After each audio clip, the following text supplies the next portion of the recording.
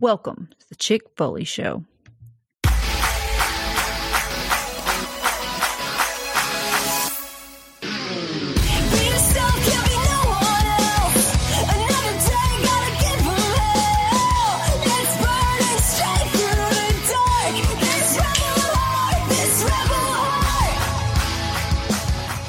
What is up, Foley fam? We are back to discuss the weekend that just passed and the weekend ahead in the world of wrestling. We're coming off of, depending on who you ask, the biggest show in the history of professional wrestling. We're going to get into all of the drama that came along with it. That ended up actually outshining the event a little bit. Talk about All Out and Payback, the doubleheader we got for this weekend. But before we get into all that, let me introduce the stars of the show. Sheena, how you doing? This is all that. That's all I could think about. What, dude? Everybody just popped. Everybody's singing the All That theme song in their head right now. Yeah, they are definitely. Yeah, I'm doing good. I talked about the moon at the beginning of the month, and we were experiencing. Remember, I told you guys we had a super moon coming again at the end of the month, the blue moon. So we're sitting here under this amazing super blue moon. Not expected to be back until 2037. So I hope all of you guys stepped outside. By the time you listened to this last night, and got yourself some moon vibes. Did you guys do anything big for the blue moon? No. Maybe that was what was wrong with all of our kiddos tonight. Maybe the full moon just made them absolutely bananas. And the fact that it was a super blue moon. We had, Seth coaches a 6U flag team, and the kids were just off the chain tonight, dude. Like just all wilding out and acting goofy. I think maybe the full moon had something to do with it, dude. How would it have not affected the other team, though? I don't know. Is this two times in the last 3 episodes we've recorded that Sheena's going off about a fucking moon? Like it's twice in August. This was a big deal. I really think this you're was a going big to have deal to start because a sub podcast for Moon Talk because I'm about over it. Dude, I have two half-gallon jars of water outside, basking under the moon to make moon water with. So what the fuck is moon water? It's just energetically charged water that you can use. What? What is it like? The moon? Hey, I have that same thing, Sheena. I just read on the side of a water bottle Michael's secret stuff, and then I put some water in there, and it energizes it. Science, the moon affects the tides in the water. Why would it not affect any water that's outside? It pulls the water because the gravitational pull. Because it's a giant rock, dude. Like, what's it gonna do? Like, stir your water or something for you? Dude, the moon puts off energy, and it's just like the sun. The moon puts off life. The sun puts off radiation that causes cancer. You want that in your water? No, sunscreen causes cancer. The sun does not cause cancer. Sunscreen causes cancer, bro. Let's be real about this. We have went off the deep end. 3 minutes in, we're off. The sun definitely gives off radioactive energy. Like, that's a scientific fact, man. I'm not saying there's not stuff in sunscreen that also could. Slathering your body in toxic chemicals and then baking it under the sun is definitely. That's probably not a recipe for healthy skin. A slower ride to cancer or whatever, dude. But yeah, the sun. It's a scientific fact. The sun definitely puts off harmful radiation. So do not. Nobody go out and just roast in the last of the summer sun this weekend. Yeah, on the sun, literally the life force that it creates, that sustains the entire Earth and the solar system. And bad, Sheen. Like, dude, just stop yourself. I read about it in a Seriously. book. Yeah. All right. Anyways, Marco, what's going on up in Massachusetts? Nothing much. Just I'm actually I put water out in the backyard during the sun, and I'm drinking sun infused recharged water. So that's what I'm going to be drinking. Sun water, just some sun water. No, but I'm just chilling. You can actually structure water with the sun too. So you know, the sun, you can put water out in the sun and it helps too. Sun, the sun causes photosynthesis. Yeah, it's the reason our whole universe exists. But you can't be saying stuff like, oh, the sun's not bad for your skin. Oh, I mean, it can be. Okay, definitely. Tell that to all the vitamin D deficient people in the Oh my world. gosh. Oh boy. Jordan, what's happening out in Nebraska? Oh, not too much. Just Ari would denut me if I didn't mention this because she already said I'd have mentioned it on the podcast. We just got through watching Nebraska volleyball play in Memorial Stadium for a world record crowd for a women's audience of 92,003 people. So pretty incredible. Wow. Yeah, I saw that on Twitter, man. Pretty crazy. Is Nebraska like a powerhouse in volleyball, or is this just something they did and were able to generate the fan support for it? They are definitely a powerhouse in volleyball, but this was kind of a once in a lifetime thing. They'd been talking about it for the last, 5 years, and they finally made it happen. It was pretty cool. All right, Sheena, tell us what is new on the farm. Not a whole lot. I'm about to be out there freaking fencing my butt off because our goats broke through their goat yard fence. So what? That has to be, yeah, they're freaking savages, dude. They're destructive, dude. They're like, if you just let toddlers roam free all day, like how much stuff they could break. Yeah, the main thing is like they just love to rub, like they just love to like take their body and like rub it up against the wire fencing, and so it just pushes and pushes and pushes, and eventually it just pops off. So yeah, gotta get that fixed this weekend because they were out just freaking trampling and eating the garden and everything, which is totally fine, most of the time. But yeah, gotta tell keep them tell them about the great egg controversy.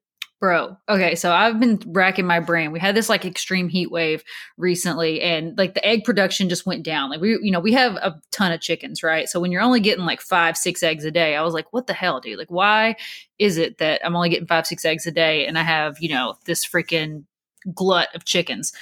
So I'm like thinking like maybe it's just heat stress. I'm doing everything to help my chickens like make it through this, but I didn't notice any of them like panting or being under distress or whatever, right? And I was just like, well, damn, dude, like, these lazy mofos, these new guys that, the new kids on the block are not pulling their weight. Well, sure enough, I walked by, I was cleaning out the yard the other day, cleaning out the old garden stuff, pulling weeds. And I walked by one of the little satellite coops that we keep. So when we have chicks or like a chicken's under the weather or something. And I just see this like pile, dude. It looks like a freaking treasure trove of eggs, dude. There was like 20 eggs in a pile in this satellite coop that the chickens had either like the kids had either left it open or like broke in there or something. And the chickens had just like started laying like Mount Egmore, dude. So I was like, oh, okay, well that makes sense. All the eggs have been being laid in here instead of in the regular nesting boxes where they go. So now we're back on track. Eggs are getting pumped out and, all is well here on the Penny Acre Farm. Yeah, so on the off chance you also raise chickens and listen to this podcast, make sure you're checking for any nooks and crannies. I look for stray nests. Yeah, I knew that was a possibility, because they get to roam around the yard a little bit. So I was like looking for stray nests, but I never thought to look in a coop that I believed to be locked up. So yeah, I'm not gonna lie, I'm a little bit offended that you didn't ask me to fly down and refence your yard. I mean, you know what? This just seems this like would have been the perfect weekend too, because we got a doubleheader of wrestling. It would have been weekend. It would have been the perfect cover. I mean, like, Jordan, hey, you want to come watch Payback and All Out? And then we'd be like, hey, Jordan, look, we got this 25-foot roll of garden fence. Hey, pal, since you're here, you dug any post holes lately? Yeah, I've dug my fair share holes, so yeah, I think we'll be all right. And then, like Sheena mentioned, we promised updates on the flag football situation. We got smoked tonight, 31-6. Played against a team that almost won the championship last year, but it was really more about our team. Just could not get the boys to focus whatsoever. They were, we just got too many space cadets on the team. Apologies if on the off chance we got any parents that listen to it, but some of these kids, dude, it's like, did you know what you were signing up for when you wanted to play flag football? Football's hard for 6-year-olds. And we have people like, so I say 6-year-olds loosely because it's up to 6. Like the 6 is like the top. And somehow we got like 3-4-year-olds. We got all the micros, dude. So it's like, a 4-year-old in football, like soccer, you just put all the kids out there. You just say like, oh, go kick the ball, right? Like, here's your goal. You try to kick this ball into this goal. However it gets there, totally cool, right? Football, where you got to have strategy and, like focus, it's absolutely a shit show, dude. Like, it's bananas. I got made head coach like a week before the season started. I just volunteered to kind of help out and ended up getting finagled into being the head coach. So I didn't have any opportunity to kind of put this team together, pick through any kids. I'm baking a meal when I didn't get to go shopping for the groceries, and it's tough. You're like, what's the show Chopped, where they just like give you like just uncover like this box of like mystery ingredients. And you're trying to make something together with it. We'll see how it goes. But yeah, definitely is a good learning experience for week one. Sheena, remind the listeners where they can find you guys on social media. You can find me on Instagram at Chick Foley, Marco running the Twitter machine at Chick Foley Show. You can join all the fun in our Facebook group over at chickfoley.com. Chickfoley.com, and a link to all of our Pod Foundation brethren as well. The Extra Cooler Show, Coming Down the Aisle, and the Turnbuckle Tavern. Make sure you're subscribed to all those shows to get all the wrestling content that you need for your week. And we want to remind you guys, use code ChickFoley to save 10% on all your purchases at Ringside Collectibles. So before we get into the the weekend of wrestling, do want to toss it to Sheena. She's been the heart and soul of this show going on almost 5 years, and it wouldn't be right if we didn't get a little bit of a tribute to Bray Wyatt out of the way before we roll into just the traditional wrestling talk. Yeah, if you're listening to this, you already know by now that the wrestling world lost Bray Wyatt, 36 years old, just an absolutely tragic loss for all of us, for his family especially. And it's just, it's still surreal. Like, it still feels weird to say it, that, Bray Wyatt is no longer with us, but there's no way that I can eulogize him as well as some of the, his coworkers and, everyone that knew him has. But Bray Wyatt has been such a prominent part of our wrestling fandom since we got back into it. We got back into wrestling in 2014. Bray Wyatt was coming off, epic feuds with The Shield, WrestleMania feud with John Cena. He was less than a year in the main roster at that point. Just like an absolute force in the business, dude. And just fascinating for me because I love that version of Bray, the Eater of Worlds. I love that version of him, and he just captivated me. I love all things kind of like spooky and macabre, and I think I don't know, he has been so prominent throughout the entire, since we've been back in wrestling, and done so much and just been bigger than wrestling at times. Everything he does is really transcendent. And I feel like I was listening to Turnbuckle Tavern talk about him. I can't remember if it was like yesterday or a couple days ago. And he was just talking about how Bray was kind of like boxed in at times. And I believe that. I feel like he had such a mind for what he wanted in his visions. And there's been times when we've not been down on Bray Wyatt, because here on the Chick Foley Show, we've always been fans of Bray Wyatt. But there's been times when we've been just like cautiously optimistic because of the way that he's been used. But there's no doubt that he is one of the greatest minds in wrestling and one of the greatest performers to ever grace our screens. And I feel very fortunate and very lucky to have gotten to witness the era of Bray Wyatt. And it's just absolutely crushing that he's no longer here. Yeah, thanks for that, Sheen Dog. It definitely would not have been right if we didn't at least acknowledge that before we move into the weekend of wrestling. Me and Jordan, if you listen to that Bret Hart episode of Pod Warriors we did a few months back, where we basically did a retrospective on his entire WWF run. We're going to do something very similar with Bray here in the next couple of weeks. We actually were originally considering doing it on Monday night, but just a little bit too raw. So, wow, nice play on words there. Wow, Shane. Wow. Yeah. Anyway, you guys know. I got to bring a little levity to this. This is getting kind of heavy, dude. I'm telling you, I was at Brett's karate class whenever Seth texted me this news, and I didn't even see it, and I'm just texting Seth back, and he's like, "Dude, did you see my text?" And it just I could not believe it. I thought maybe something there was a hoax. Just thought he was misinformed, and then all of the posts started rolling in, and it was a heavy, heavy, heavy weekend. So, I know all of us felt that. Yeah. So if I'm making jokes, it's just out of trying to bring a little bit of lightness to this heavy subject. Yeah, you definitely have to. Yeah, just so that happened. Actually, it was on Thursday where me, Anthony, and J-Bone were about to jump on and do the show, the Raw Down, and we're obviously going to talk about the week in wrestling, but we kind of shifted focus and kind of spoke about Bray Wyatt as well as Terry Funk.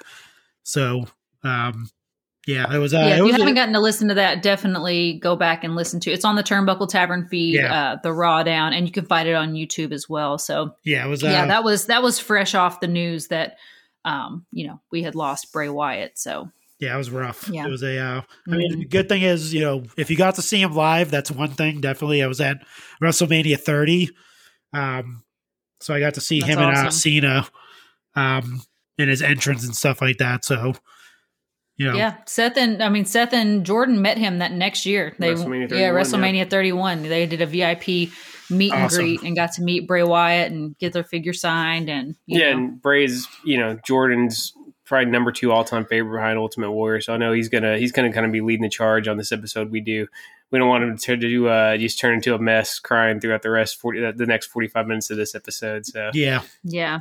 That's okay. Jordan. I mean, as heavy as it was for me, Jordan was the first person I thought about. I was like, dude. Yeah, Jordan's the one that texted me, man. Jordan's the one that let me know. Where were you at, Jordan? We'll briefly get into it since we're on time. Where were you at whenever you saw this news come through? So I was at home and somebody had, there was just a bunch of tweets going off. I saw somebody tagged me on Twitter and I was like, what the fuck?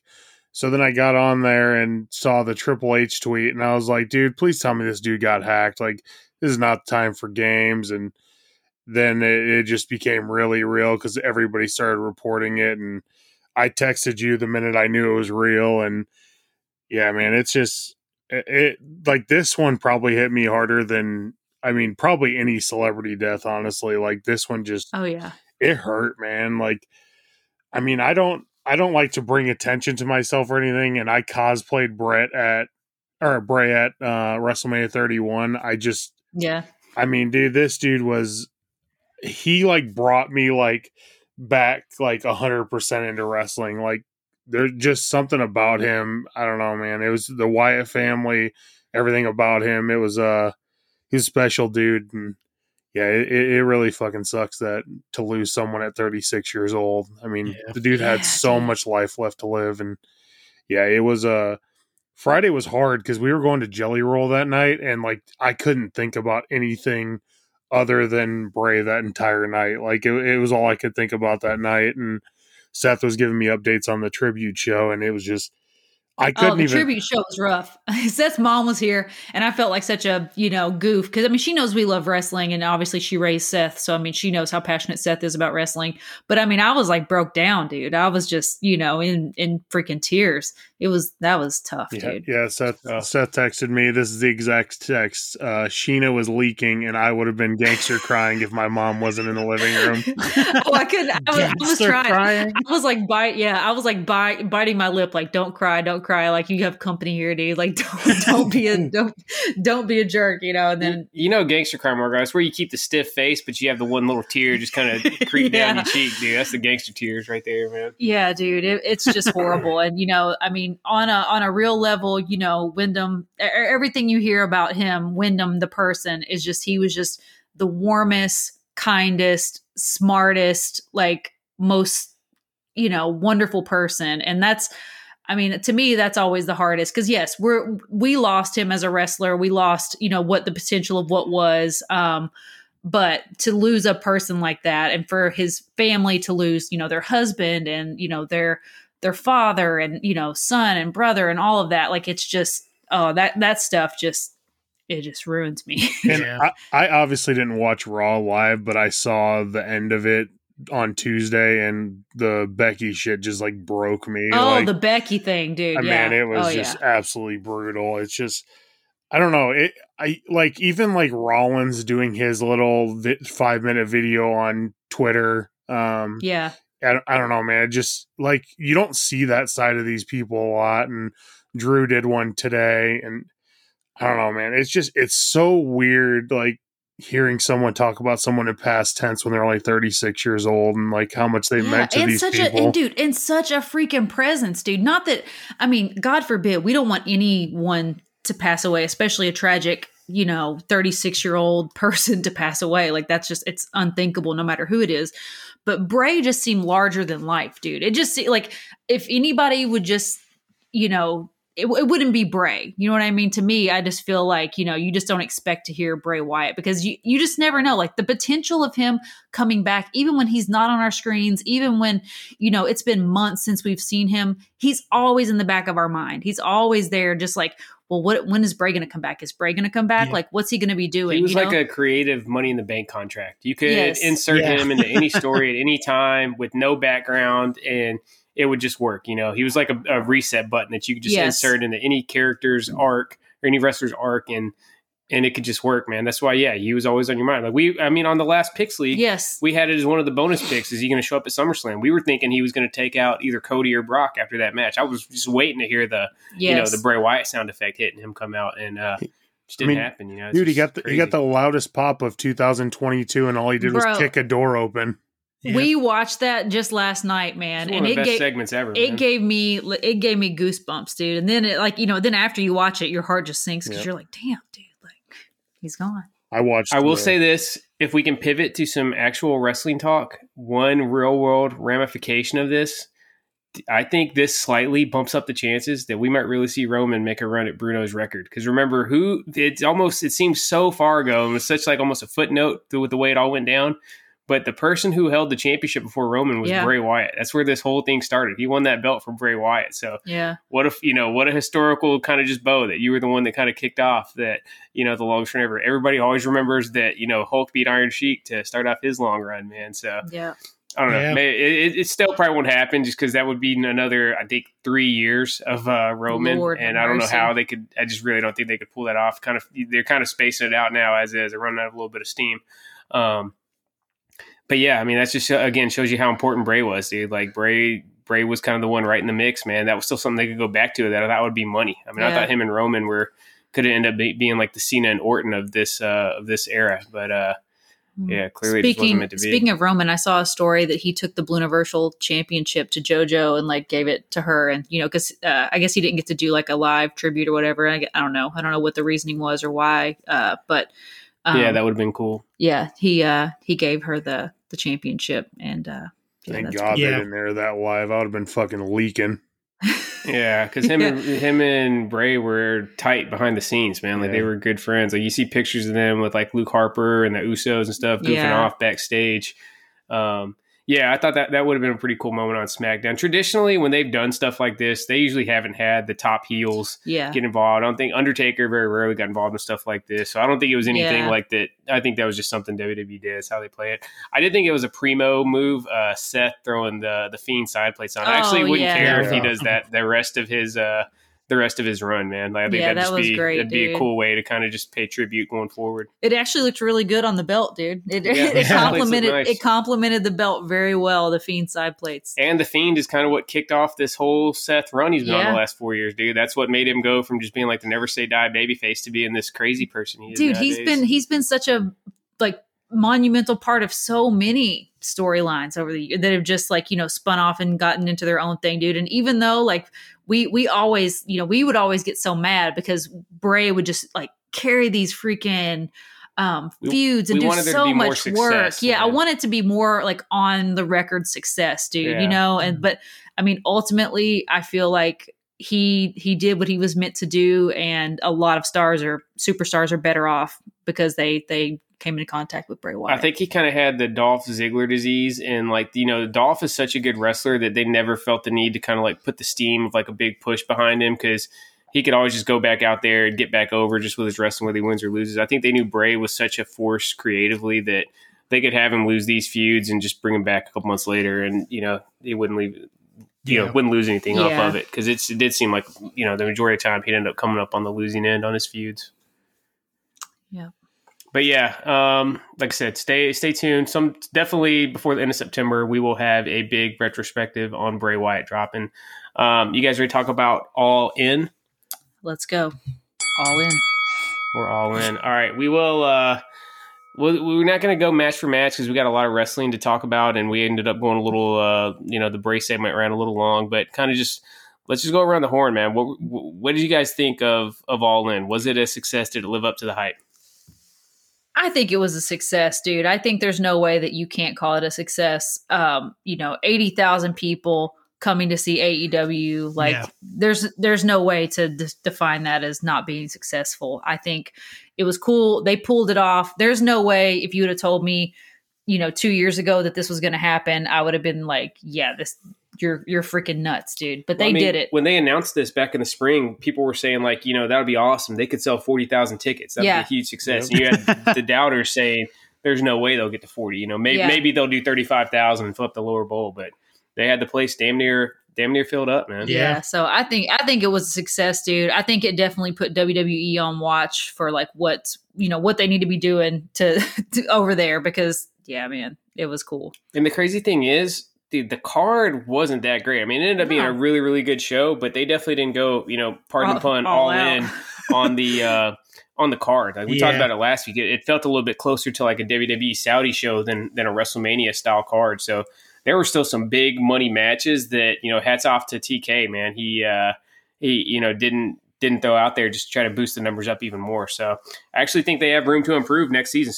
Next year. Supposedly they can get up to about 95,000 at full capacity. Wow. If there's, if they for made a wrestling event? Yeah, if they made every effort to minimize the tarped off seats and tarped off sections, right? Like you may have some obstructed view tickets, but they said they could actually get to 90,000 because there was some empty seats there. That's what people didn't realize. I saw like people who are just going to be AEW haters for the sake of being AEW haters being like, oh, I see a lot of empty seats there. And it's like, dude, a lot of empty seats. Stadium, Jesus Christ. It holds, I want to say it holds something like 86,000 just for soccer.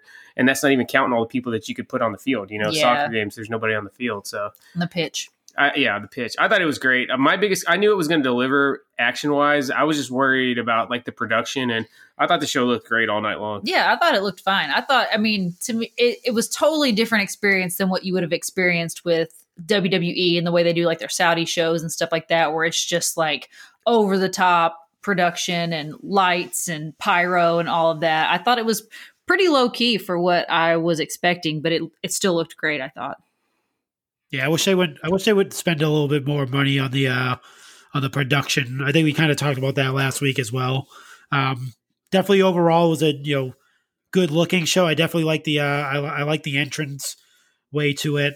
I would probably put it on par with like you said, like kind of like the Saudi show more than like a WrestleMania type thing. But I think next year when they go back to Wembley, I think they should just no pun intended, just go all out. And just go crazy and just spend the money, dude. Make it look. They already proved that they can do it.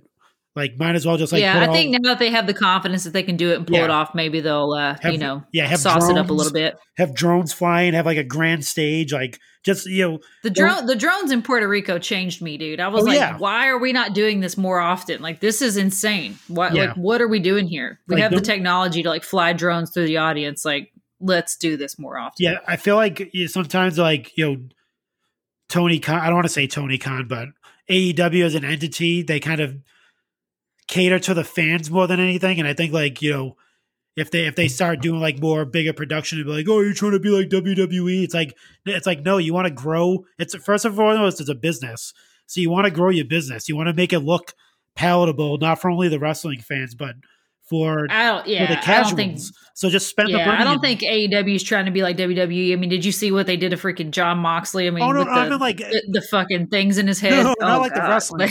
I meant like more like the actual overall production. The production, like television, like the cameras, the camera work, the stage presence. Like spend the money, put the money. The wrestling's gonna do what the they're gonna the wrestlers are gonna do what they're gonna do in the ring. Don't worry about that. Yeah, like, make everything else look good. And I like you can guarantee that they'll be like.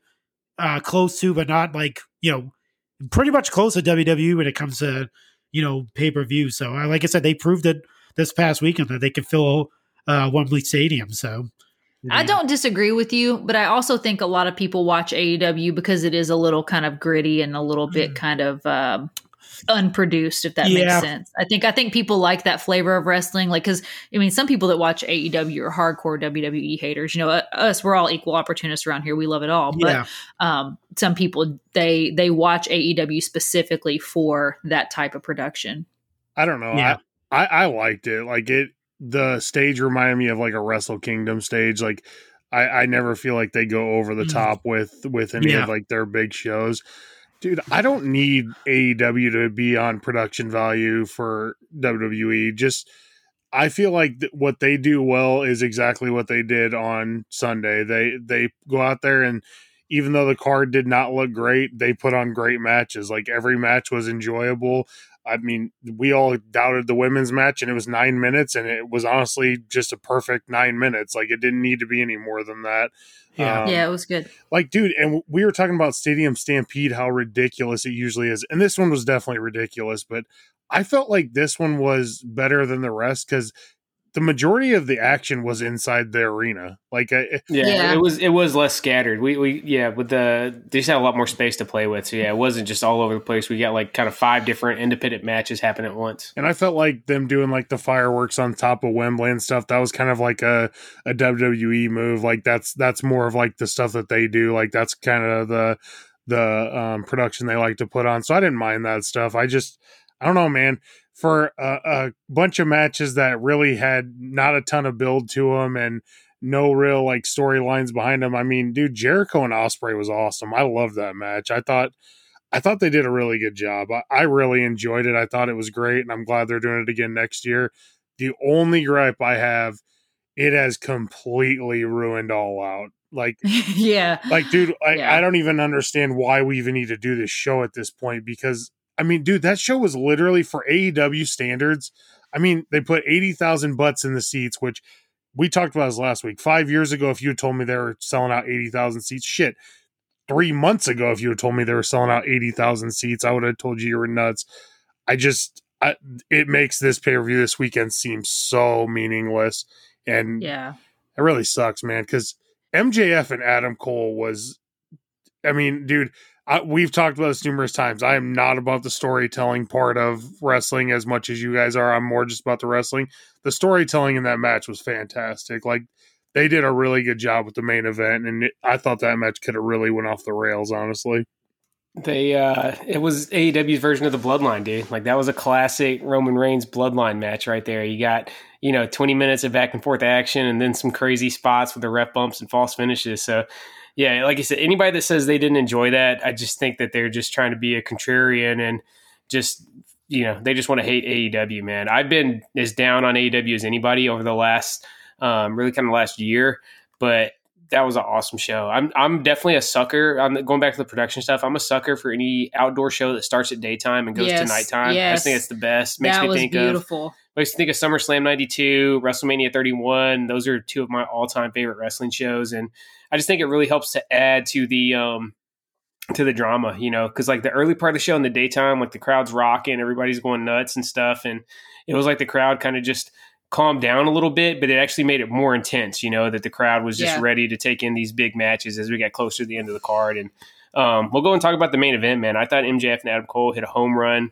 Hats off to the booking job they've done on Adam Cole, making him seem, like I said, it's not the Bloodline, right? I'm not going to say that the, Better Than You, Baby is equal to the Bloodline, but for the first time since really Hangman's kind of run to the gold, I feel like there's a story that I need to tune in and see what's going to happen week in and week out with AEW.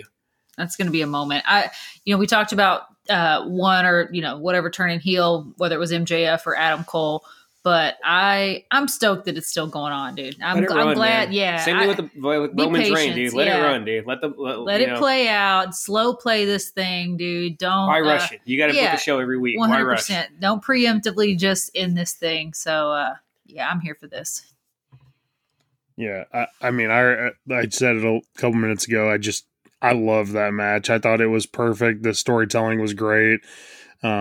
I loved the double pin because there was no way they were letting that show end like that. Like, everybody was getting all pissed off on Twitter and stuff. You can see the audience members If he would have ended that show like that, I would have lost all faith in Tony Khan to do anything ever again. 100%. Like, there's just no way you can end that like that. And, dude, I know Seth always says, like, MJF is just like Miz 2.0.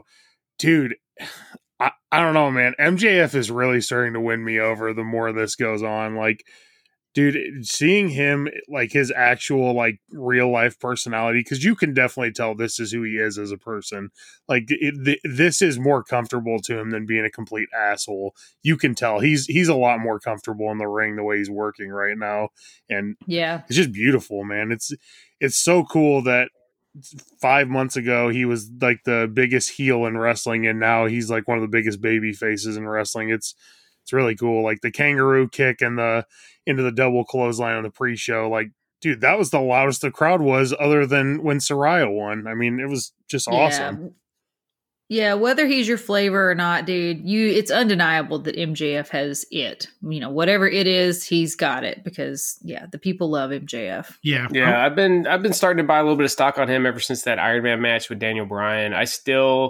I'm still fucking pissed at Daniel Bryan. Sometimes I feel like I think he's kind of got a little bit of the Cody Rhodes thing going where he's such a good actor that it almost makes it all seem like bad acting when he's in comparison to everybody else, overacting, when he's really not. He's just actually that he's just like really, really talented at it, and it stands out because most other guys in wrestling are just like wooden. But nah, dude's definitely, he's gone up a lot this last year in my eyes. I can admit when I'm wrong, and I was definitely a little bit off base on some of my early MJF takes. Nice. What does MJF have to do, Seth, for you to like recognize him as like one of the best modern wrestlers today? I think he's just got to keep doing what he's doing, man. Tone down some of the character work, dude. Some of the stuff, like maybe it's just the babyface stuff. It's hitting a little bit easier. I feel like some of the heel stuff was so over the top that he was like a caricature. You know what I mean? He was like, it can come off like that. He was like, sure. if there was going to be pro wrestling featured in like a TV show, that he's like they would tell the heel on the TV show to act like how MJF is acting. You know what I'm saying? Okay. Like it just kind of seems so over the top. Like, dude, there's no way that anybody in real life is this much of an asshole, and it just kind of come off as, it could kind of take me out of it a little bit. So yeah, I think maybe just getting a little bit more of maybe tone it, turn the realism slider up a couple notches on the character, not so much the cartoonish stuff. Because when the bell rings, dude's awesome. I like his work style, man. He's kind of got the perfect blend of being like an old school technical wrestler, but he's still got some of the flashy new school moves mixed in there, man. Like he's a really, really unique worker in that sense. You don't see a whole lot of guys with that particular move set once the bell rings, and dude can do it all in the rings. Great seller. Yeah, so like I said, I think maybe just a couple of the character beats, they're a little bit closer to being real life. I'd elevate him a little bit even higher in my eyes, but still, he's doing a great job. And that was, he got to say he main evented a show with over 80,000 people. There's very, very few wrestlers that could lay a claim to that. Whether we're talking legit numbers or WWE's pumped up numbers for their shows, man, it's only been a handful, even by their math, that they put over 80,000 butts in the seats. So hats off to him. Yeah. I guess. I was going to say, I'm with Jordan in the sense that I think he's a lot better now that he's, just being himself, it seems like anyway. And he's not, overdoing the heel thing. And I think he's definitely a lot more, like Jordan said, he's a lot more comfortable in the ring. And he's able to, when was the last time you seen him as the actual main event, the last match?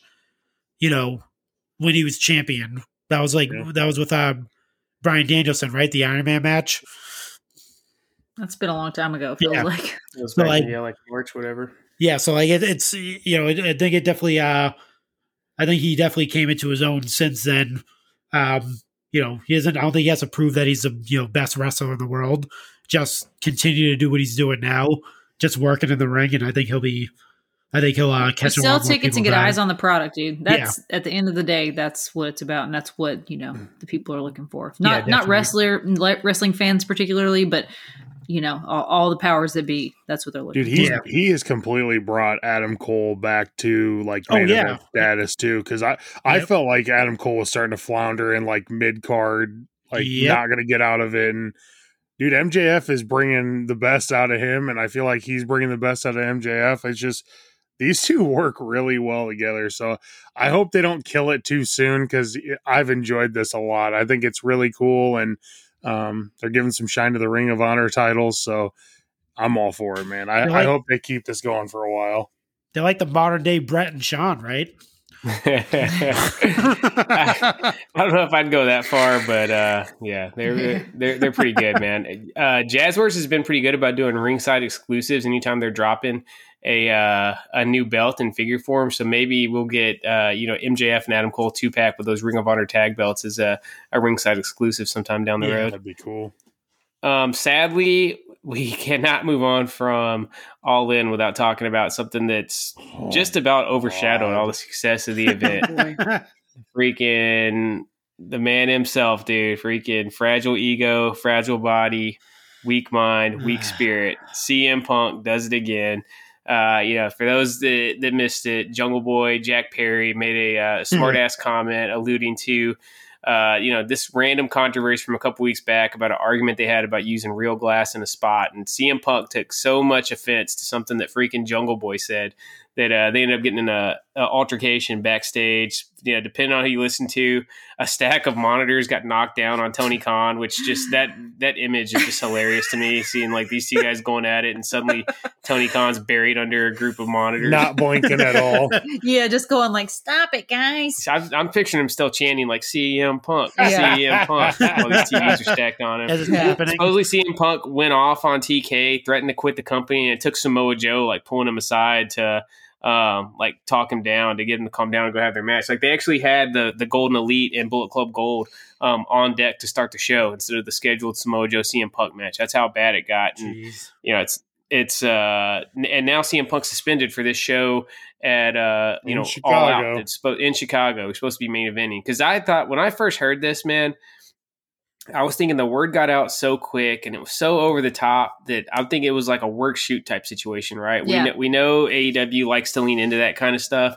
I'm thinking like, okay, this is, I'm not a fan of it, but I think that's what I thought that's what they were doing, right? Like lean into it. Let's get this backstage drama and intrigue going.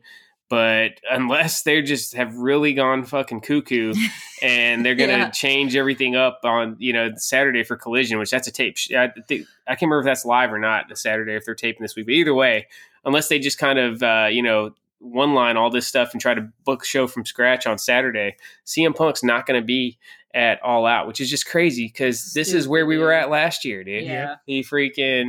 He had the, Brawl Out last year after All Out. And now he had Brawl In at the start of All In, man. Like, I don't know.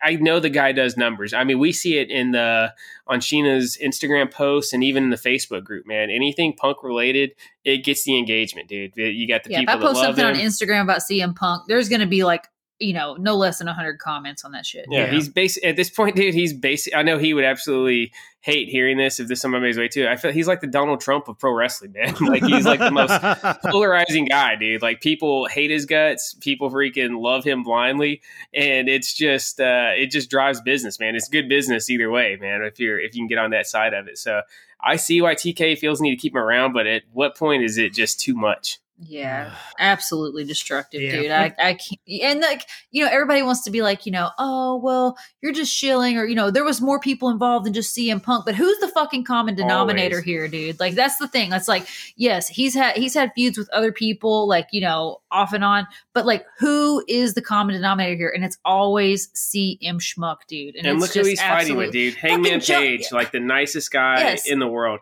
Jungle Boy, dude. Like he looks like could be everybody's little brother. Freaking and how old is Colt fucking Cabana. Punk? Like 40, and like how old's Jungle Boy? Like 25. Yeah, like Christopher Daniels. Like, he's dude. not like all the people he beefs with. You've never heard of them beefing with anybody else. Yeah, exactly. He's a freaking lunatic. I like to go neutral in these things where it's like there's obviously he is the common denominator, but at the same time, there are other people involved in these. It's not one sided. It's not like he's arguing with an invisible person on the other end. He's not, but just learn to control yourself. At what point are you like a grown man where you're just like, you know what? Like this 25-year-old's talking shit. Like I'm going to just ignore this fucking peon. You know what I mean? Like I'm CM Punk. Like it's cool to be arrogant and it's cool to be confident, but like he's so self-conscious and like fragile and sensitive that like Jungle Boy can say something to him and he's just going to lose his fucking mind and potentially lose his job and screw over the company that's paying him because he's supposed to be there in Chicago and now he can't because he's a fucking baby. Him and Ricky Starks were supposed to main event and now it's not happening. And so what does that do for Ricky Starks too? You know what I mean? Like that's bullshit, dude. Like, if I was Ricky, I'd be pissed. I'd be like, dude, what is your problem? True. Yeah, I wonder if he's like one of those like, anybody can get it type guys, like, or it's just like, anyone says anything to him, he's just gonna say something. He just takes himself so seriously, dude. He thinks he is just like untouchable, and God forbid you say something to, chip his fragile ego. I mean, he's just gonna. Yeah, we'll see if he's untouchable. I mean, as far as what happens when he comes back from his suspension. Dude, Tony Khan is too much of a CM Punk fan. That's the biggest problem in this whole thing. Exactly. Like, dude, no matter what he does, he's not going to get canned because Tony Khan loves him. I get it, dude. The dude definitely draws attention. He draws. I mean, he definitely puts up numbers. The problem is, dude, at what point is it no longer worth the hassle? Like, dude, even some AEW hardcores that I know, dude, are like, have defended Punk in the past are finally like, all right, like this is bullshit. This is distracting. I don't like it. You know what I mean? So like when the hardcores are turning, like, I mean, he nearly ruined a perfect night of wrestling on Sunday with just his stupidity. And I get it. It takes two to tango. And there's been some rumors that Jungle Boy's not the easiest person backstage. It sounds like he's a little cocky, which he's 25 years old. Like, dude, it's to be expected. Everybody's cocky when they're 25 years old. But I don't know, man. It always comes back to CM Punk. And I do feel like a lot of the locker room is pissed at him because, I mean, dude, everybody wants the contract that he has. Like, he gets to do whatever he wants. He gets basically paid whatever he wants. He's Tony Khan's golden boy. I mean, I get it. It's just at some point you have to draw the line and be like, okay, dude, you're not untouchable and you can't keep doing this shit. Like, I can't keep covering up your dumb shit. And the problem is, it seems like there's a lot of people backstage in AEW that have no problem floating this stuff out there. Like, they're all in on letting everyone know what's going on with this dickhead. Oh yeah, because if you notice, they want to expose him for sure. I mean, like, seriously, when have we ever heard anything out of AEW backstage other than CM Punk drama? We have never heard one thing about AEW backstage. We've never heard anything about. And dude, they have a lot of egos in that locker room. Like, I'm sure a lot of those guys aren't the easiest to work with. I'm sure sometimes the Young Bucks are complete pricks to people. Like, but you never hear about it. Anytime Punk does anything, we're going to hear about it. It's guaranteed. And I just pray that one time he goes back there and he confronts somebody that doesn't give a shit and will just take him out. Like, I pray for the day he goes back there and starts shit talking Samoa Joe because Samoa Joe. I was going to say put him in the coquina clutch. No, he wouldn't up to like Samoa Joe or like Powerhouse Hobbs just or Miro. Like, dude, one of those dudes would absolutely fold him. There ain't going to be no coquina clutch. Samoa Joe's just going to fold that dude. Like supposedly there was before that match happened, that when that like supposedly the altercation happened between Perry and Punk. Samoa Joe was like one of the guys to like break it up. Well, yeah, because he was getting paid based on that match, so of course he wanted that match to happen. Like, don't throw this mofo out before our match. Samoa Joe's like the most snake bitten person. Like, gets main event run and then gets hurt, or the other person gets hurt. Like, of course he wanted the match to happen. I don't fucking blame him, dude. Samoa Joe's a businessman. Yeah, and I know we're not going to like obviously go through the whole card, but that match was actually good between Samoa Joe and CM Punk. Pepsi Plunge looked good there at the end. Yeah, I enjoyed it. Yeah, I kind of poo-pooed it last week, and I was like, oh, that match is going to suck. What the hell are they doing? But no, they proved me wrong. So is everybody in agreement? 2 thumbs up for All In, All Things Considered? Yep. Two fingers all in. So I heard... I saw somebody wrote online, they pretty much like nailed it, dude. They said that in the same week, AEW finally managed how to book their version of WrestleMania and their version of This Tuesday in Texas, which is what it looks like. I wouldn't even say, I think This Tuesday in Texas was a more attractive card than All Out, because at least This Tuesday in Texas had the big Undertaker and Hulk Hogan rematch to hook you in. Like, dude, I was, we were coming back from that flag football game, and I kind of had an eye on wrestling Twitter. I kept waiting for some big announcement to happen for this card, and dude, it just didn't get there, man. Like, we got 9 matches, which I'm sure they're going to deliver. I have no doubt it's going to be a good night of wrestling, but dude, they got to try to make people besides us, the hardest of the hardcore, fork over $50, and I just don't see it. I mean, what are we thinking the main event's going to be? I'm thinking we get an Orange Cassidy versus Mox for the international championship, which I think would be well deserved. Yeah. Is that what you guys are seeing for the main event? Yeah, Orange Cassidy had that moment tonight where he like spoke and said, I deserve this. I don't say a lot, yada yada. Like, I come here and I fight and I give all the guys who shouldn't have a chance, and I'm going to keep defending this. So I think I would love to see that as a main event. It's either that or Omega and Takeshita. Like there's I mean there's really no other You can't choice. main event. Dude, you cannot have I like Takeshita, man. Yeah, Takeshita Take a shit, cannot be main Seth. eventing. Get it right. Yeah, they He can't cannot do be that. main eventing a $50 pay-per-view, dude. If this was on Peacock for $5, sure, knock yourself out, And kid. there's no title, dude. It's just freaking straight up Yeah, singles. no, that's definitely not. I think that's now. I do think that match is going to slap. I think that's your like middle of the card, like work rate 5-star match. If I'm laying this thing out, I'm Adam Cole and MJF, the first people coming out on pay per view, and then I'm closing it out. I mean, I feel like Mox is probably taking this belt. Orange Cassidy's had such a tremendous run, though, dude. Like he has earned that pay per view main event spot, dude. And those are two AEW originals that are going to be, the diehards are going to be behind them, and I feel like they can get a lot of goodwill. Coming off that, I mean, Omega and Takeshita, that's just going to be a match, dude. Like, which I think it's going to be a great match. But I see the big storyline. I think you get in this show with Orange Cassidy, either getting the rub from Mox, like a handshake or something, or Orange Cassidy just standing tall and let the crowd cheer. And dude, I think him and MJF would be an awesome upcoming feud. Yeah, dude, Orange Cassidy at this point, I mean, there's still a lot of year left, but. Dude, he's definitely wrestler of the year to me. That this dude works every week. His matches are always bangers. He's just Orange Cassidy has turned it up a notch this year. If you don't like Orange Cassidy, you don't like wrestling, dude. Most old school wrestler in the game, dude. Yeah. I said before, everything he does in the ring matters, dude. He's dedicated to his character. Yeah, I'm right there with you, man. I haven't sat down to think about it if he is like my number one guy for 2023, but he's definitely on the short list, man. He's at least in the top 3 for sure. Yeah, I think that would be a great main event. I think him and Mox is going to kill it, so I'm fine with that as a main event. The only reason I said Kenny Omega and Take a Shit is because Don Callis is involved, and I mean anything Kenny's involved in is just the match is going to be great. Yeah, at this point in his career, a Kenny Omega one-on-one match is a big deal. So I mean, it wouldn't be like the worst decision ever if they main evented it, but I'd go with something like Sheena said, a little bit more stakes, and I just think Orange Cassidy and Mox is going to be feel good, man. Yeah. I think people are going to be on their feet and be excited to see whoever wins that. Whereas it could come off a little bit flat if Takeshi ends up beating Omega. I don't think that's a great way to end the pay-per-view. I think, but that should be incredible. Something could happen on Collision, dude, because I seriously thought they were using Ospreay for this show, honestly. I thought for sure we were going to get a singles match with Ospreay in it. Like, dude, you don't have a main event talent for the main event right now. Like, what better time to use Ospreay than right now for an AEW show? Like, I don't know, man. And the cool thing is, I mean, obviously they got him to fit in the tag belts, dude. I feel like you could just throw MJF in there with somebody to have a banger. You don't need a whole lot of story because the story is going to be whatever the next chapter in this Adam Cole thing is, you know? Or why couldn't we just get the fucking one-off Sting and Chris Jericho match? That could have fucking main evented this show and I would have been fine with it.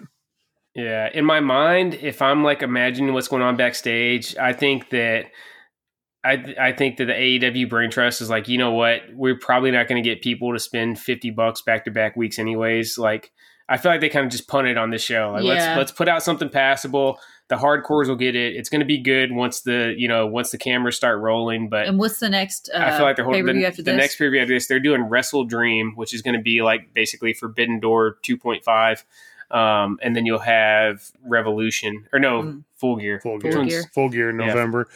Yeah. You might be right. And dude, you talked about it last week. They should have done a discounted rate for both shows just to guarantee that they got give you a package just deal, to guarantee that they got buy rates for All Out.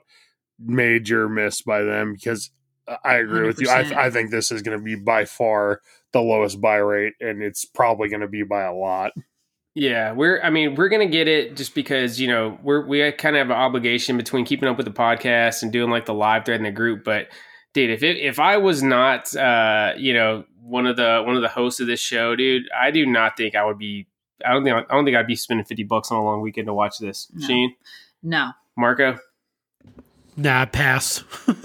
Gordon, this is the lowest I've ever been on an AEW show, and it's not even close. Like, yeah. I'm about I don't know 1 to 10. I'm about a 1.5 on interest level, and that might honestly be selling it high because I'm hopeful. I know the show's going to be great. Yes, I always hope it delivers, dude. I'm never like, I hope the show sucks because I just love watching stuff that I hate. I'm not like one of those wrestling fans. I want it to be good because I hate wasting my time and like, why sit down and watch something that you hate? But just looking at the card and, just objectively, like, yeah, there's just not a lot here, man. All right, let's get into the weekly beverage break, and then we will. I do want to circle back really quickly because I do have to give a shout out to our guy, Extra Cooler, Nick Camia. He got his design work featured on FTR's trunks. He designed their gear for All In. So he got to be seen by 80,000 people live and the millions around the world. So I think that's a pretty cool accomplishment. Like I said, we've seen Extra Cooler since day one-ish. So I just wanted to give Nick and the Extra Cooler brand a shout out for, all the work he's done with FTR. But I mean, like, that was a huge moment to have your work featured on such a monumental show. I think they were very toyetic too. I could totally see those getting made into figures. So we'll see some, he's got the Indie God Bindum with Matt Cardona. Maybe we will see some FTR on the Jazzwares line. It'll probably take like 4 years for them to come out, but true. Yeah. So congrats, Nick. Congrats, Extra Cooler. We're stoked for you. So keep up the great work, dude.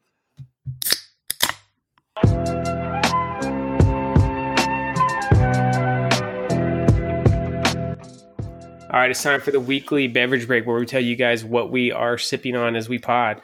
Sheena finally broke her dry spell and is actually partaking in an alcoholic beverage tonight. So I'm drinking the same thing. Sheena, tell them what we're drinking tonight. I hadn't drank in a while, not for any particular reason. Just, I don't know.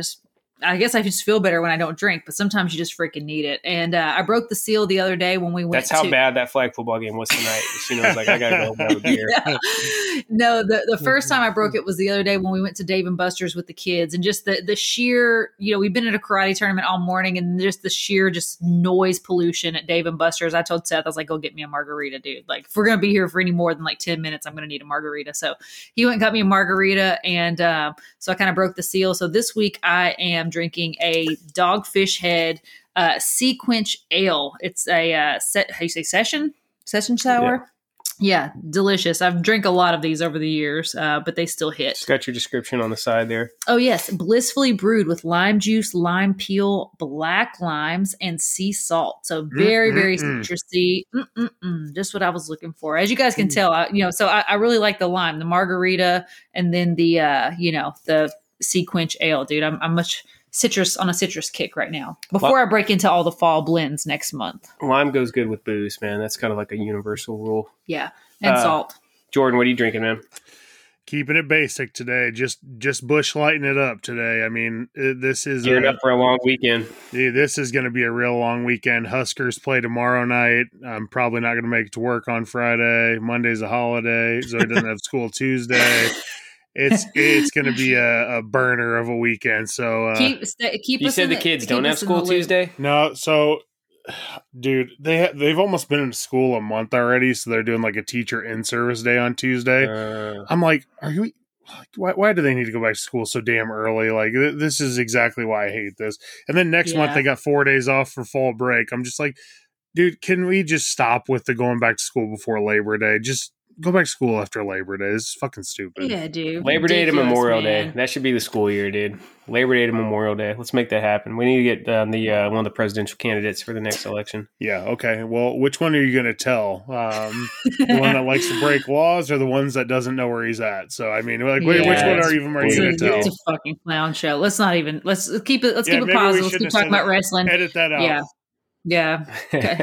Put that on the cutting room floor. We rarely edit this show, but Jesus Christ. No, I agree. That's kind of the one thing I've always said, dude, about the political system. The fact that it ends up being like, how do we end up with like these two people, man? Like I've said that in pretty much every election I've had in my adult life. That like, how does it end up being these two? Yeah, but, if you watch Succession, I think that's actually how it happens, dude. I think they just go into a fucking room full of like billionaires, and they're just like, this guy, this fucking guy. He's gonna do our bidding. Yeah, he's gonna do our bidding for us. Spoiler alert. Well, I mean, that really doesn't play. I mean, I guess it kind of does. I'm but, just kidding. Yeah. Marco, what are you drinking, man? I'm sipping on a Broken Skull double IPA. Oh yeah. And if you, I always reference people to George Carlin.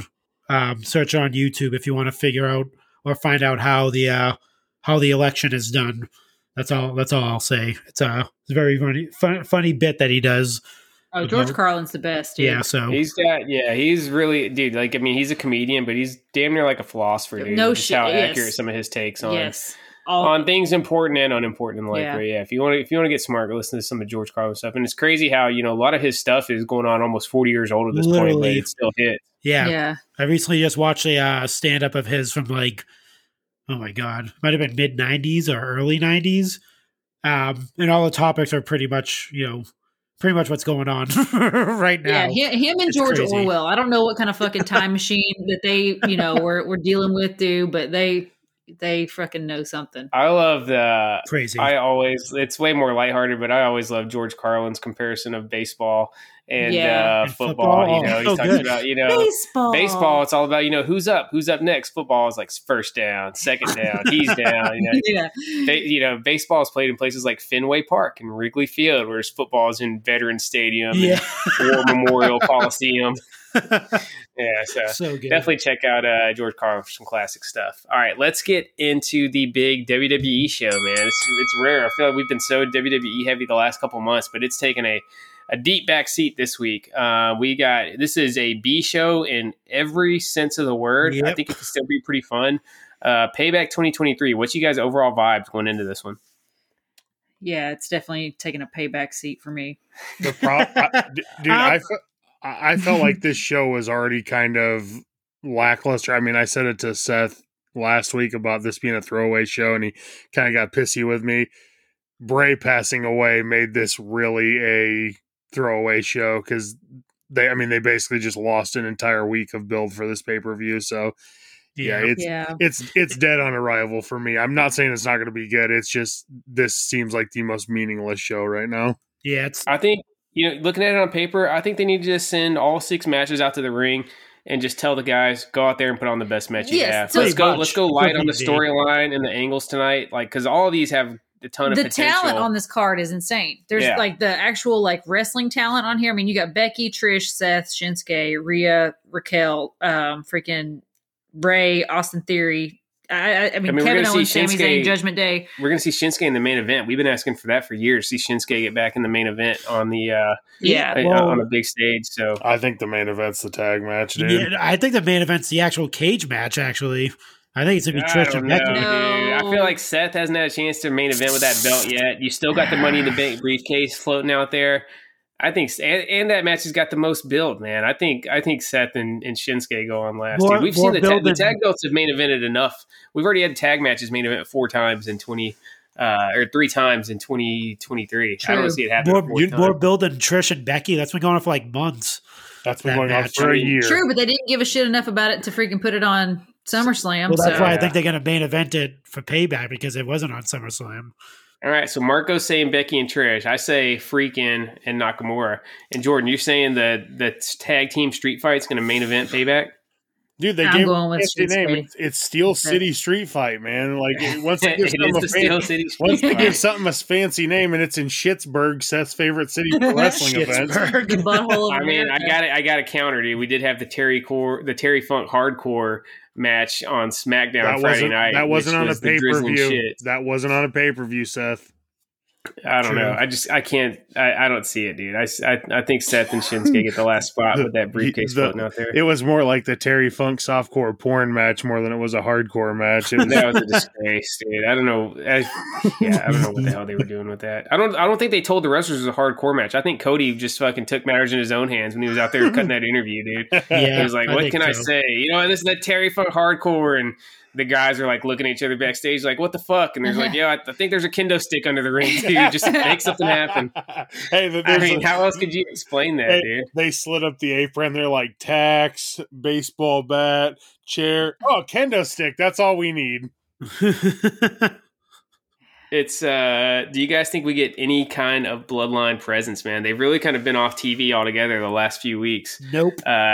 Do you think we see Jay do a guerrilla style run-in promo? Or we see my wish is still that we see Jay lurking around the rafters with the classic Uso face paint on, but it's black and white. That's my wish, man, for the next move in the bloodline. Crow Jay Uso. Yeah, on this pay-per-view, there's no indication of any bloodline related storylines at all. It's all it's literally all championship matches besides Trish and Becky and LA Knight and Miz. Every match is a championship match. Don't forget the highlight of the night: Grayson Waller interviewing Cody Rhodes. Yes, well, I skipped that. Oh yeah. I don't mind a show with like, a little bit lower stakes. I don't need everything to be like, the end all be all. But yeah, this one definitely feels like they had like a contractual obligation to do a pay-per-view in Pittsburgh or something. And it just, they were like, fuck man, we got to do that show. And there's just throw something in the ring. This feels like a throwback to like 2016 when we were getting like the brand specific pay-per-views. Yes, 100%. Because this doesn't even really line up with the other shows they've been doing. Every other show they've done this year has either been a stadium show or it's been something in, Puerto Rico or the UK. And then we just get this random, like I said, this is like a throwback to, 4 or 5 years ago. We get this random pay-per-view in Pittsburgh. It's weird, but I'm really looking forward to Seth and Shinsuke. I think that match should be really, really good. Sames. Yeah, that's about all I'm really looking forward to on this. But I am happy they're not doing Jay and Jimmy on this show. I was going to be pissed if they used it on this show. That's a Mania match, dude. It's got to be, man. They need to find. I don't know how you stretch it out that far, or maybe you could have like a couple teases where they're supposed to have a match and something happens, man. But that they definitely need to at least get it to where the blow off for that is at Mania. I wouldn't be pissed if they did that match at Survivor Series. Like, they need to add some back to Survivor Series because it is severely lacking the last 10 years. Dude, you got my mind fixed on it, man. There's a lot they'd have to do to get there, but I want the fucking War Games double cage ring, but a fatal 4-way between the Bloodline, dude. I think that would be awesome. I mean, they've already bastardized War Games anyways, and Survivor Series is supposed to be its own thing, so it's not like there's any tradition left at all in it. Like, let's do a fatal 4-way in that double cage, man. How sick would that be?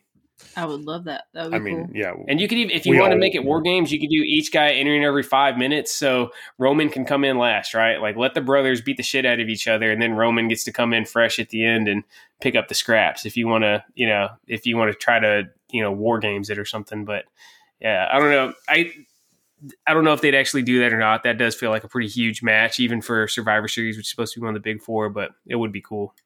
Yeah. All right, we'll go last thing to wrap it up before we get in the mailbag. Make a prediction. What will be the better show of the weekend? Payback or All Out? I think Payback will be the better show. Agreed. I think Payback's going to end up being the better show. Historically, when WWE, when we're down on WWE, dude, they sometimes come through. Most of the time, come through. Yeah, most of the time they sometimes. I didn't want to say it works 100% of the time. 60% of the time, it works every time. Yeah. I didn't want to put all my eggs in one basket, but I can say for a fact that so many times I've heard on this show, we've been like, I don't know, there's no build. They typically deliver when expectations are low. Yeah, they typically deliver. That's a good way to put it. I'm not going to lie to you. I'm not picking either. I'm going GCW on Friday night. That's going to be a banger. Yeah, I like it. GCW. Like dude, I seriously am about as low on both of these main company pay-per-views as I've ever been. Like, I'm not saying it'd be hard to have a doubleheader or 2 pay-per-views this underwhelming, man. Yeah. Yeah, I'm at GCW on Friday night. It's going to be awesome, dude. You get Nick Gage and Vikingo. Like, what more do you need? Oh, man. That's going to be a weird match. It'd be awesome. What's your pick, Marco? Payback or All Out? Oh man, I think I might go All Out just because it just seems like I'm just curious as to how coming off of this huge pay-per-view that they just did, if they can follow up with it. Mm-hmm. And I think I think AEW is gonna kind of deliver because this is their first time having back-to-back pay-per-views, so. I think it's gonna be good. I'm gonna go with All Out. Maybe this will just prove to be all a work. Maybe CM Punk comes out at some point and just crashes the show, you know, and it really is just a big work shoot. Him and Perry. I don't know how that'd be received, but it'll at least be interesting. Maybe they'll. All right, Sheen, we got some. We got some listener mail, Sheen. Oh yeah.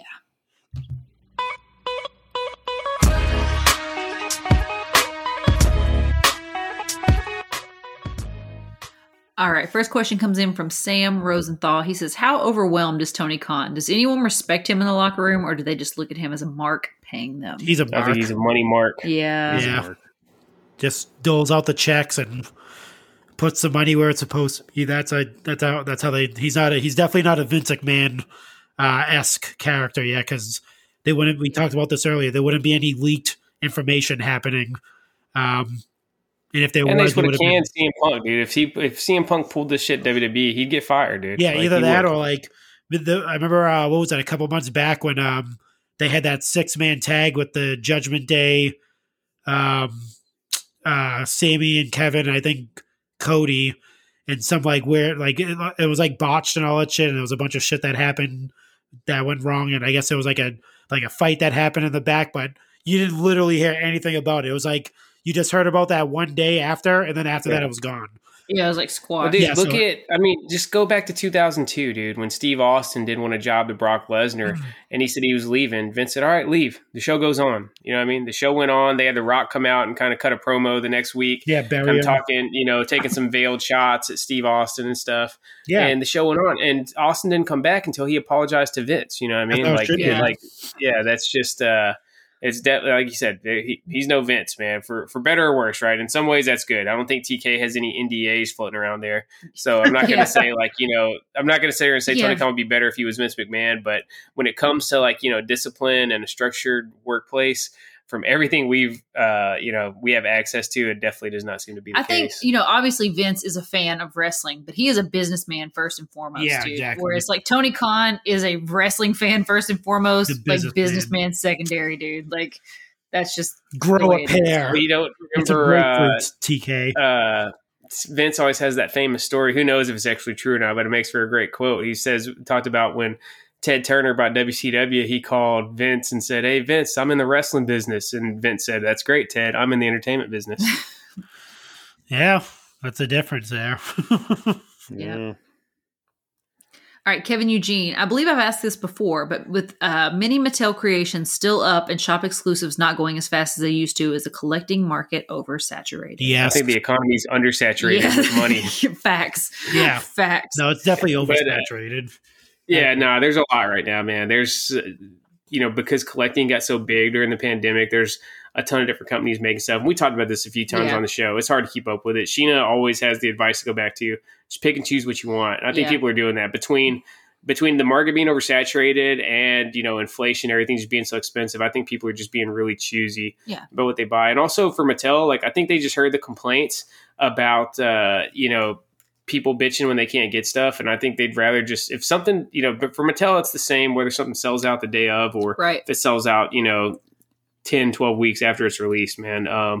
It's all good as long as they don't got to clearance it out or anything. So I think it's just a slight change in the climate right now. I think, if some few things change, I think you can see it going back to instant sellouts on stuff. Tony Barker, who ordered the latest 4 packs of retros, and did you already receive a shipping confirmation? Yeah, mine's supposed to be here Friday. Yeah. Yes and Boys, did you guys order? Yes. Yes. Marco? Yep. All righty. So y'all got shipping? Yep. All right. Tony also said, I just noticed on Peacock that even if you bought the no ads option, they've decided to run ads anyway, especially in the WWE section. True. How much of a negative effect will this have if this keeps up? I think it'll be negligible, dude. I think we're so... I haven't seen that, dude. I think we're so used to... Have you guys seen that? I haven't. I actually seen it earlier. I watch a ton of wrestling on Peacock, and I don't see it. Maybe... Were you guys part of some promotional thing when you guys signed up? Maybe something reverted. I would say maybe double check your accounts because I definitely have not seen any ads on Peacock. I don't pay attention enough. I usually fucking either half asleep or on my phone while it's going on. So I'm usually starting the show and then running and grabbing a beer or something out of the fridge and then popping back on the couch. So maybe I'm just missing them. But like I said, I watch a ton of stuff on Peacock and I have not seen the ads. Interesting. Hit us up, guys. I want to know if any of you have noticed that there's ads in the noise because I freaking hate ads. I understand that they're necessary, but it is annoying, especially if you pay a premium to not have ads. That's BS. Phil Dunnett, he says, why are UK crowds better than the US ones? Because when an American wrestling company goes over to the UK, it's the greatest thing they've ever seen. These Americans coming back home to entertain these poor UKs. Here in America, we have real sports, we have real beer, we got smoking hot women. We have a ton of stuff competing with it to where we still love wrestling, but there's a whole lot of other badass stuff here in America. Whereas in UK, it's oh, fuck, there's a wrestling show. Let me cancel everything I have going on for the rest of this week so I can put all my energy on this. Oh man! Shout out to all of our UK listeners. I know we have a lot of people from across the pond that listen to this show. We're not talking about you guys specifically. This question was specifically directed at Phil Dunnett. We love Uncle Phil, and we also just like to freaking bust his balls every once in a while.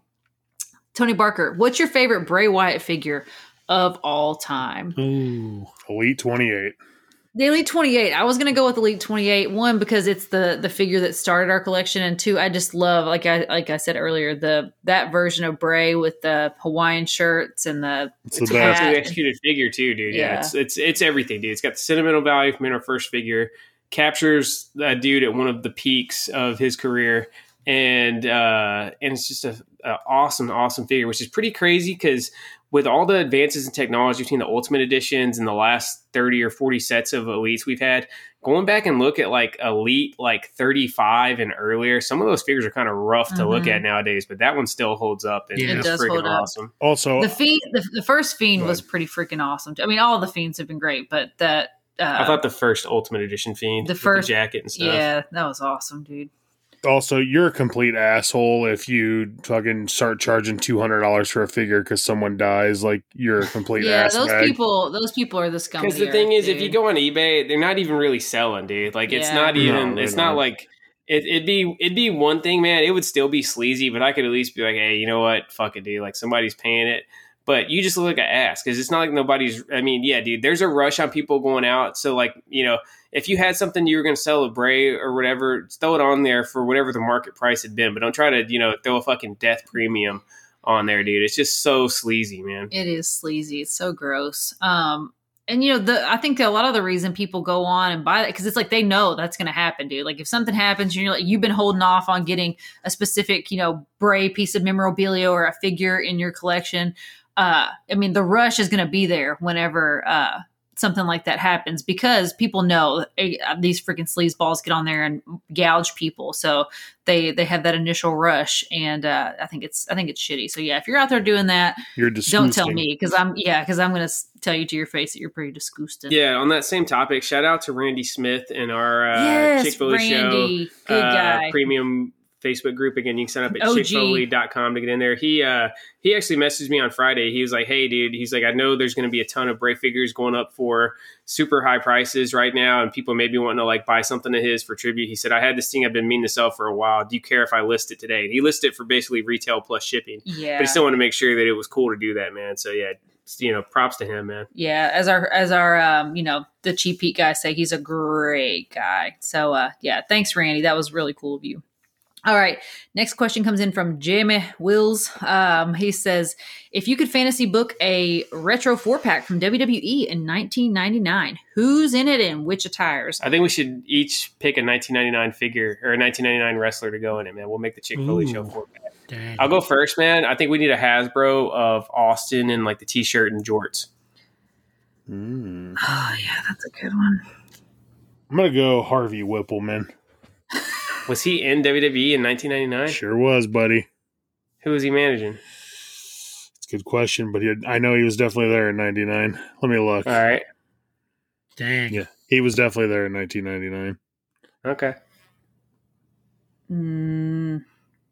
Was Ministry Taker 1999? Yeah. No, so I'll do a Ministry Taker retro. That'd be cool. Son of a, he was a referee. He was a WWF referee. What an idiot I am. We need a ref. We've never had a Hasbro ref. He was there, though. I was right. We've never had a Hasbro ref. So, yeah, we can get a downtown Bruno in there, man. So, we got Harvey Wimpleman ref. We got Ministry Taker. And we got Austin in the jorts. Marco, close out this 4-pack. Man, since it's 1999 and we did an episode on this guy, me and Seth here, I'm going to go with Boss Man. Shield gear boss man. Yeah, man, all black. Nice. Retro style. Good pick. Nice. Yeah, it's gonna be a really a lot of black attires in the in that. I got a bad feeling that we're gonna be peg worming, fellas and ladies. we're gonna be sitting on the shelves at Mattel Creation for quite a while. I think our picks are pretty good. I think you're going to see a lot of people buying it, but you're going to see a lot of Harvey Whipplemans by themselves on eBay. That's man, you bite your goddamn tongue about Harvey Whippleman, okay?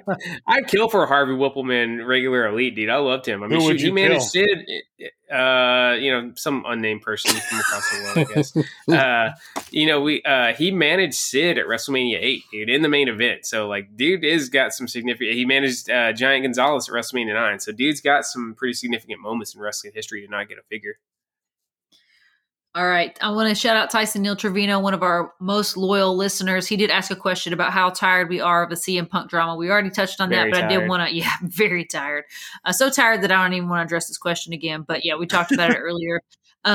Zach Hertzler says, not sure if anyone's asked your opinions about WWE on Peacock. Me personally, I hate it, especially because I've noticed it's missing a good bit of stuff like pre-shows during the WWE Network era, which some of them had some good matches on, which are no longer available to be seen. Yeah, we were so spoiled with WWE Network. The network was a beautiful thing. Peacock still turned out to be pretty damn good. Like I don't hate Peacock nearly as much as I thought I did, but the network was just the best, man. Yeah. I would give anything to go back to the network. It's never going to go back for business reasons. Yeah. But the network was great. I mean, the network got me back into wrestling, dude. I probably wouldn't have gotten back into wrestling if it wasn't for the WWE Network. It was truly we didn't even get into it. We didn't get into it for the current product. Bless you, Jesus.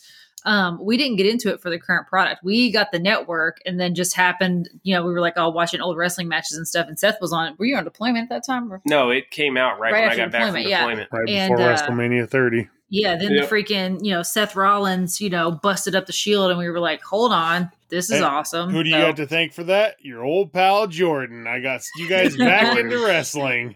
I know. Who knew that Jordan, we became like, if you listened to the Goal Line podcast this week, you heard them talk about, our origin story with Jordan and how we became, besties because of the Atlanta Falcons, dude. We had no idea just how deep our friendship loop would go, dude. So I signed up. The first thing I watched was In Your House Mind Games. And then I immediately started live streaming the Hall of Fame ceremony as I was kind of rearranging my sneaker room from all the sneakers Sheena got me while I was on deployment. So that was how I popped my WWE Network cherry. Yeah, God, the network. Dude. What was you gonna say, Jordan? Pour a little out for the network. What a effect I've had on you guys' life, positive or negative, whatever you want to call it. But man, I've definitely had an effect. In the world of wrestling, it's been a net positive. Every time we've watched the Falcons together, where's it been a negative at? It's been a negative. Oh, for the Falcons? Yeah, what are you talking about? Falcons. We saw one of the best Falcons games ever together, the Eagles-Falcons game on Sunday Night Football when Vic came back to Atlanta. That was one of the best weekends of my life. That was awesome. And we got to watch the greatest comeback in sports history together also. Yeah, you mean the greatest letdown in sports history together? The absolute worst meltdown in sports history. I wish there was like a camera on Seth and Sheena's living room during that game because I'm pretty sure I threw Seth up in there like a fucking child at one point during that game. Yeah, dude. Let's moving on. Zach Hertzler, I want y'all to book a 4-way tag team. Each of the hosts pick a tag team and discuss who may potentially win. I mean, I got to go with the Usos, dude. I'm rolling with Jimmy and Jay. Pre-breakup. Let's Sheena's going with a team that's currently broke up. All right. I'm going with a team that's completely dead. Legion of Doom. Never broke up though. They never broke up. Damn. Seth, what you want me to go? I'll go with the Heart Foundation, Hitman and the Anvil. Okay. I'm gonna go. I'm going to go with the Dudleys. They did break up, but they reunited later on. This is a fatal 4-way. Dude, I think Heart Foundation's winning, man. I don't know. No. Fatal 4-way doesn't favor them because it's a brawl. I think the brawling aspects, I kind of lean. I don't know. Really, all the Usos, Legion of Doom, and Dudleys could all brawl, man. I don't know. That's a tough one. Dude, your team is greatly brought down, though, by the Anvil. So, Brett brings your team up an immense amount, but the Anvil definitely brings your team down a lot. Yeah, well, you can't judge the Anvil as a solo. You got to judge the Anvil when he's part of the tag team, dude. Yeah. Part of the tag team. He's definitely the worst person in that match still. Yeah, he is. But he's got a lot of personality. You guys are telling me the Anvil is worse than Devon Dudley? Yes. Yep. Yeah. I don't know, dude. I think Jim the Anvil Neidhart's a better wrestler than Devon. You think that Jim the Anvil Neidhart is a better tag team wrestler than Devon Dudley? Yes, dude. Especially as a tag team wrestler. If you want to tell me as a solo, you think Devon's better, dude. But dude, the Hart Foundation, didn't we crown them as the best team ever when we did our countdown? Like, dude, was it Hart Foundation or Legion of Doom? I don't know. They were up there though, dude. They were definitely above the Dudleys. I think Legion of Doom won. Dude, I think you are low. I think you're downplaying what a key part the Anvil was of that tag team, dude. Now, yeah, as a solo, he sucks, dude. Yes. He's one notch above just being a jobber, dude. But as a tag, he's one of those weird wrestlers, dude. As part of a tag team, he's fucking awesome. By himself, he's nothing, dude. I think the Hart Foundation is poetry in motion. I think you're really downplaying Devon though, too, in the same sense. But it doesn't matter. Legion of Doom's winning that match. Like, let's stop. Yeah, when in doubt, LOD's going over. Whoa! Don't you get double XP if both of your tag team members are head singles run and they're actually successful in their singles runs and they come back together?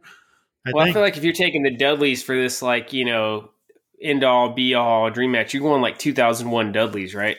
You're not taking the Dudleys in from 2015. Oh, right? Hell no! We're going no. I'm taking the 1990 Hart Foundation. Yeah, and I'm taking SummerSlam '92, all coked up, Legion of Doom rolling out on their motorcycles. See, now you say that makes me think Hart Foundation. I'm just kidding. I'm not. That's not who I'm taking. That's you tell me the '86 Road Warriors. Yeah, it's a wrap. Yeah.